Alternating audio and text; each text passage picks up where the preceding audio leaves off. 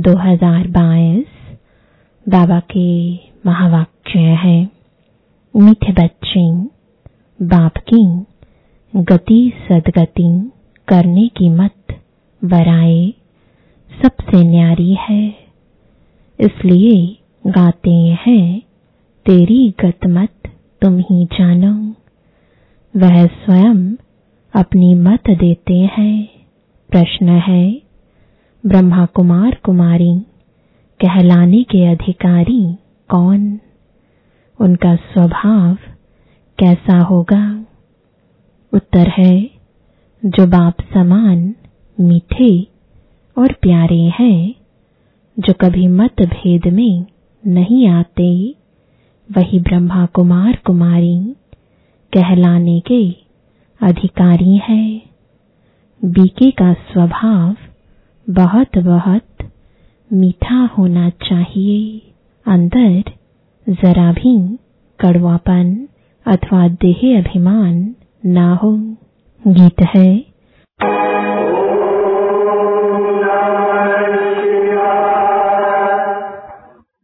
तुमात सहायक स्वामी सखा, तुम ही सबके रखवारे हो, जिसका कोई आधार नहीं, उसके तुम एक सहारे हो।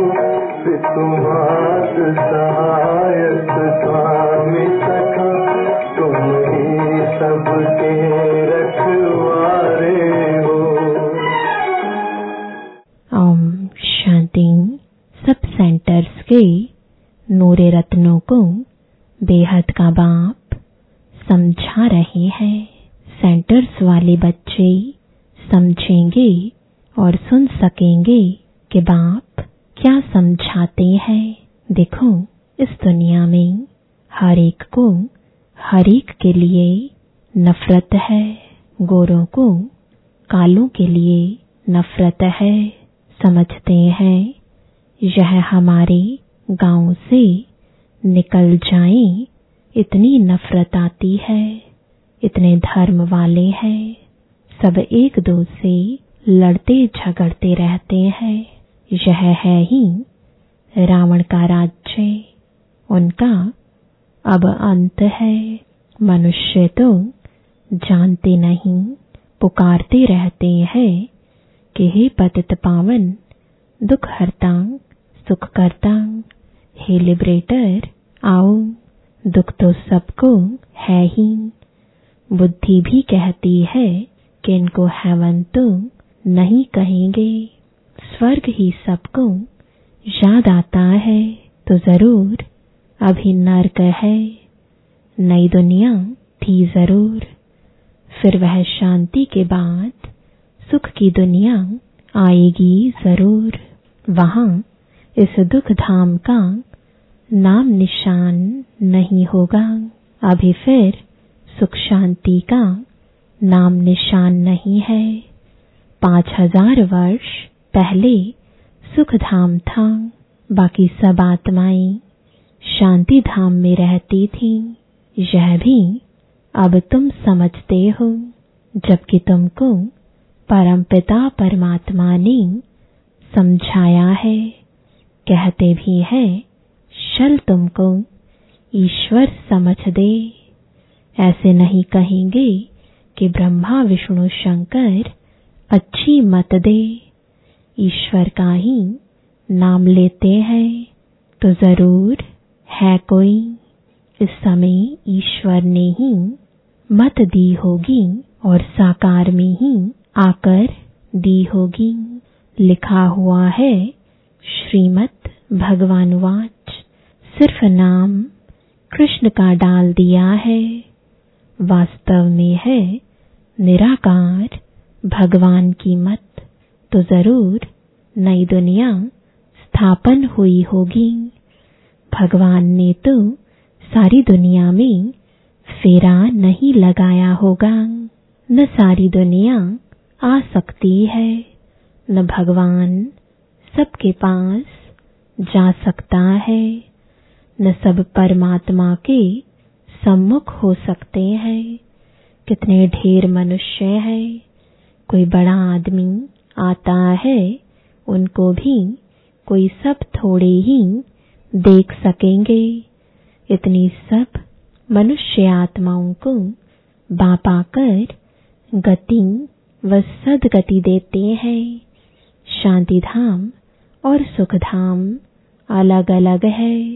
सुख धाम में अशांति नहीं होती, दुख धाम में फिर शांति नहीं होती। यह सब बातें बाप समझाते हैं, जो कोई शास्त्र में नहीं होगी। भगवान को कहा जाता है नॉलेजफुल। वह सब कुछ जानते हैं। उनकी गति व सदगति की मत सबसे न्यारी है। गाते भी है, हे प्रभु तुमरी गत मत तुम ही जानो। जब तुम बताओ तब ही हम जाने। तो जरूर उनको आना पड़े, नहीं तो सदगति कैसे दें। सर्व का सदगति दाता और सर्व का बाप वह है। सब आपस में भाई भाई है, न कि बाप ही बाप है। यह समझ की बात है। परंतु आसुरी मत ने जो सुनाया वह मान लिया। सब आसुरी मत के अधीन है। तुम्हारे पास अब कितनी रोशनी है। यह लक्ष्मी नारायण जो इतनी ऊंच सदगति को पाए हुए हैं, उन्होंने भी यह नॉलेज नहीं रहती। त्रिकालदर्शी बाप है, उन द्वारा यह राज्य पाया है। बाप किन्हों को आकर त्रिकालदर्शी बनाते हैं, जरूर बच्चों को ही बनाएंगे। सगे बच्चों को सिखाएंगे, फिर उन द्वारा और सीखेंगे।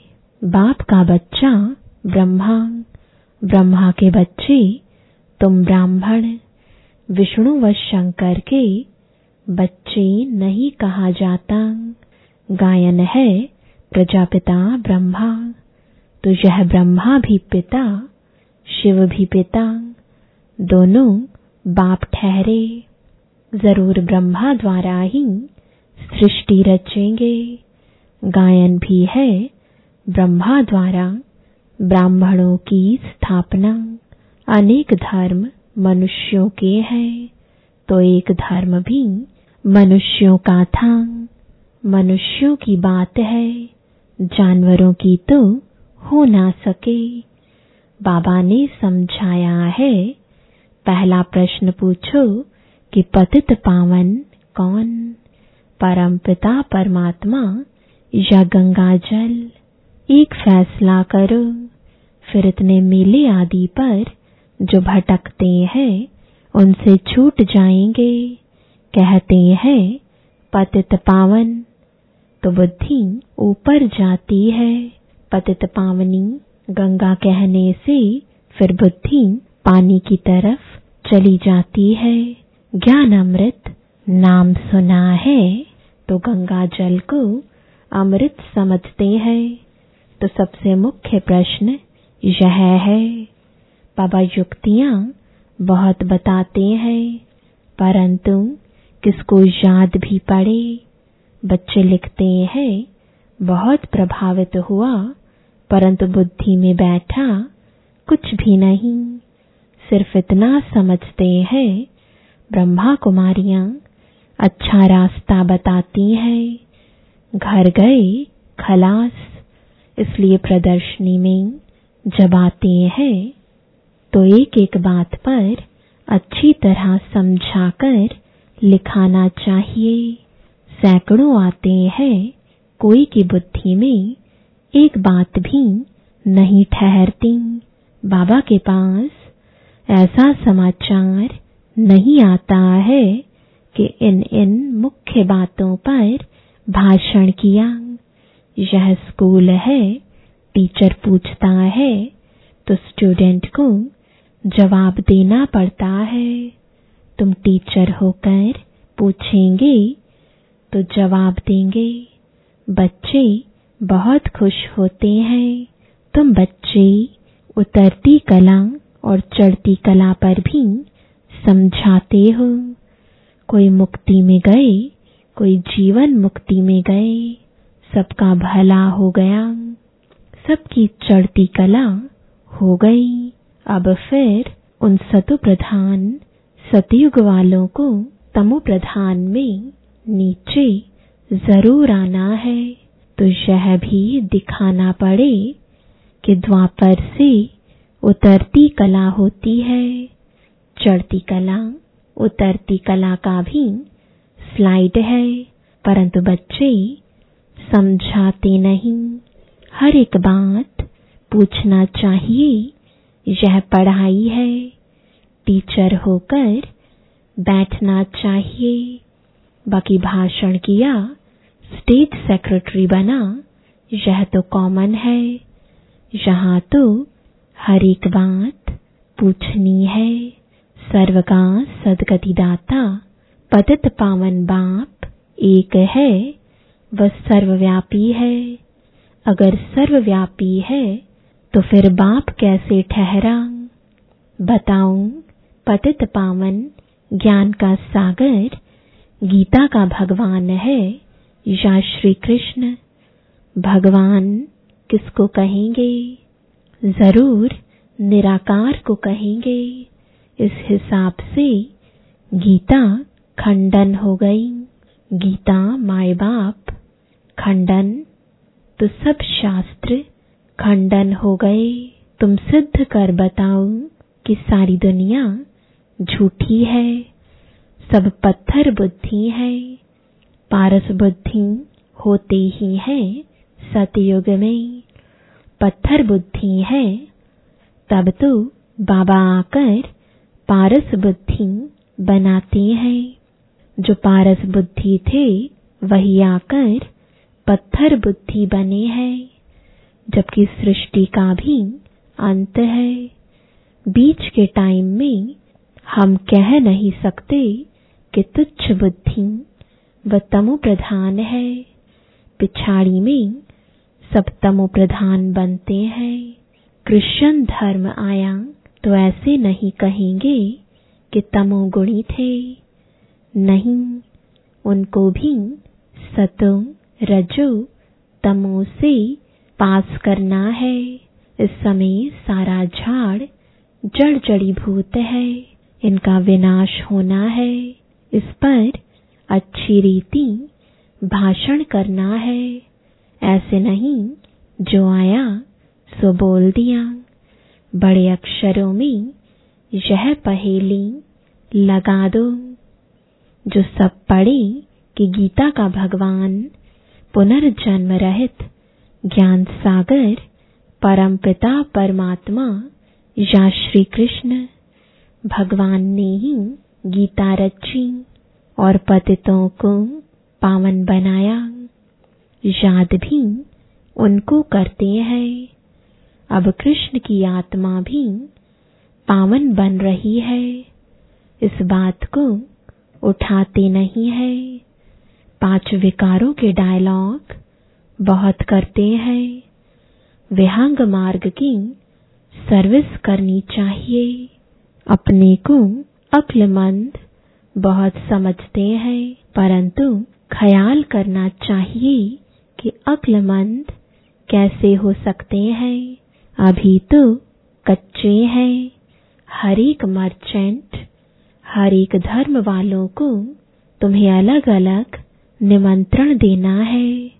रामकृष्ण वालों का बड़ा मठ है। हरिजन की भी एसोसिएशन है। उनके जो मुख्य है सबको निमंत्रण देकर बुलाना चाहिए। ऐसे काम करने वाले कोई हों जो इसमें लगे रहें। आपस में राय करनी चाहिए। बाप श्रीमत देते हैं। मुख्य प्रॉब की बात उठानी है। तुम माताओं को अच्छी तरह ललकार करनी चाहिए। कमजोर नहीं बनना चाहिए, लेकिन कई ब्राह्मणों की भी आपस में नहीं बनती है। मतभेद के कारण आपस में बात भी नहीं करते हैं। देह अभिमान बहुत है। राम राज्य में जाने के लिए तो लायक बनना पड़े ना। यह है ईश्वरीय राज्य। इसमें आसुरी स्वभाव वाले रह ना सके। उनको बीके कहलाने का भी हक नहीं है। बाप कितना मीठा प्यारा है, तो बाप समान बनना चाहिए। कोई कोई बच्चे कितने कड़वे बन पड़ते हैं।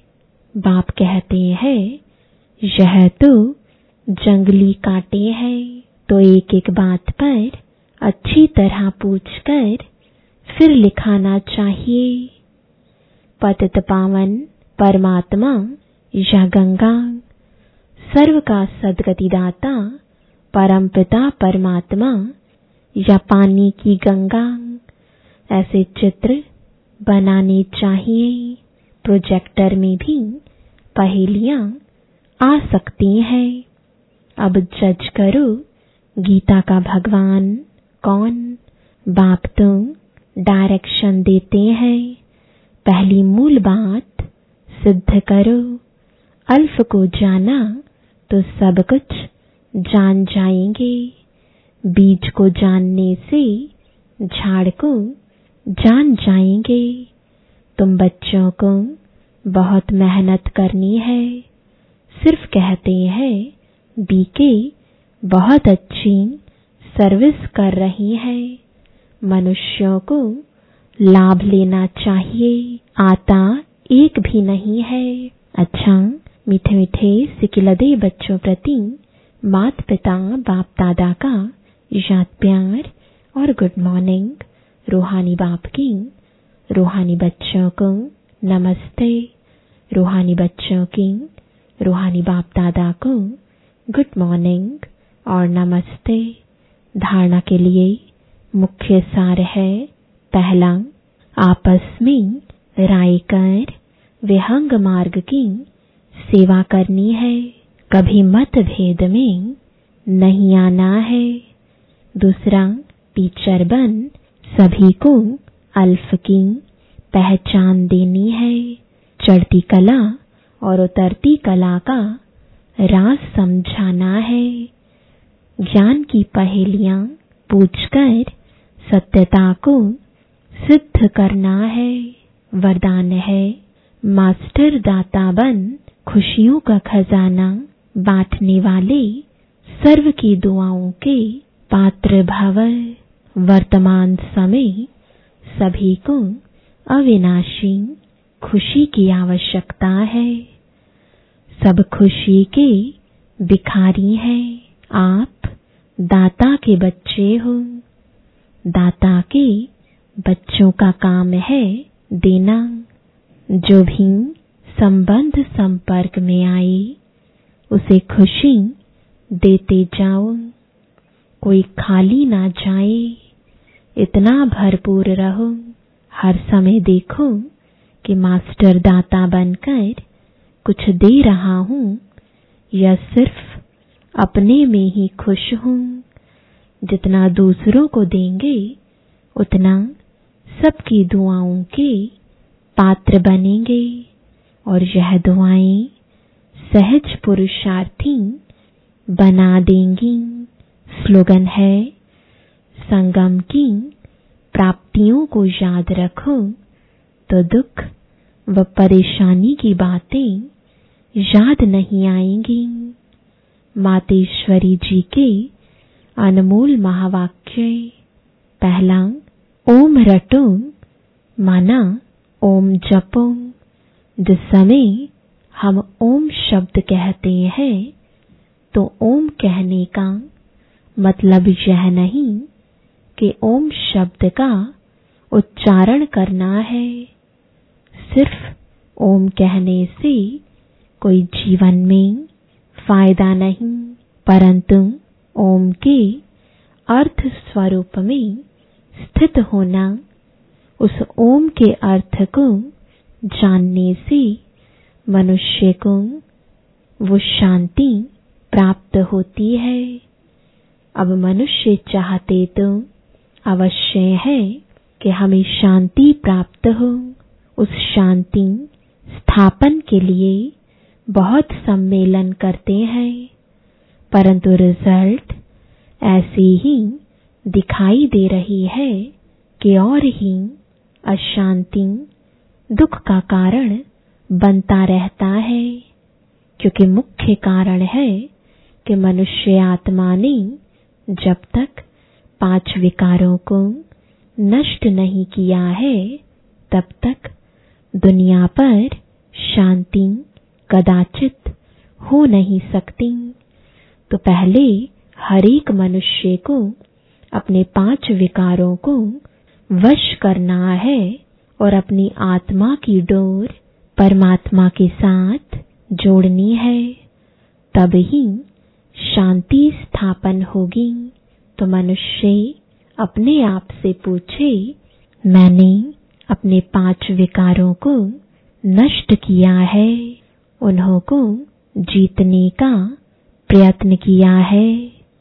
अगर कोई पूछे तो हम अपने 5 विकारों को वश कैसे करें, तो उन्हों को यह तरीका बताया जाता है कि पहले उन्हों को ज्ञान और योग का वास धूप लगाओ और साथ में परमपिता परमात्मा के महावाक्य है, मेरे साथ बुद्धि योग लगाए, मेरे बल को लेकर मुझ सर्वशक्तिवान प्रभु को याद करने से विकार हटते रहेंगे। अब इतनी चाहिए साधना जो खुद परमात्मा आकर हमें सिखाते हैं। दूसरा, तुमरी गत मत तुम ही जानो।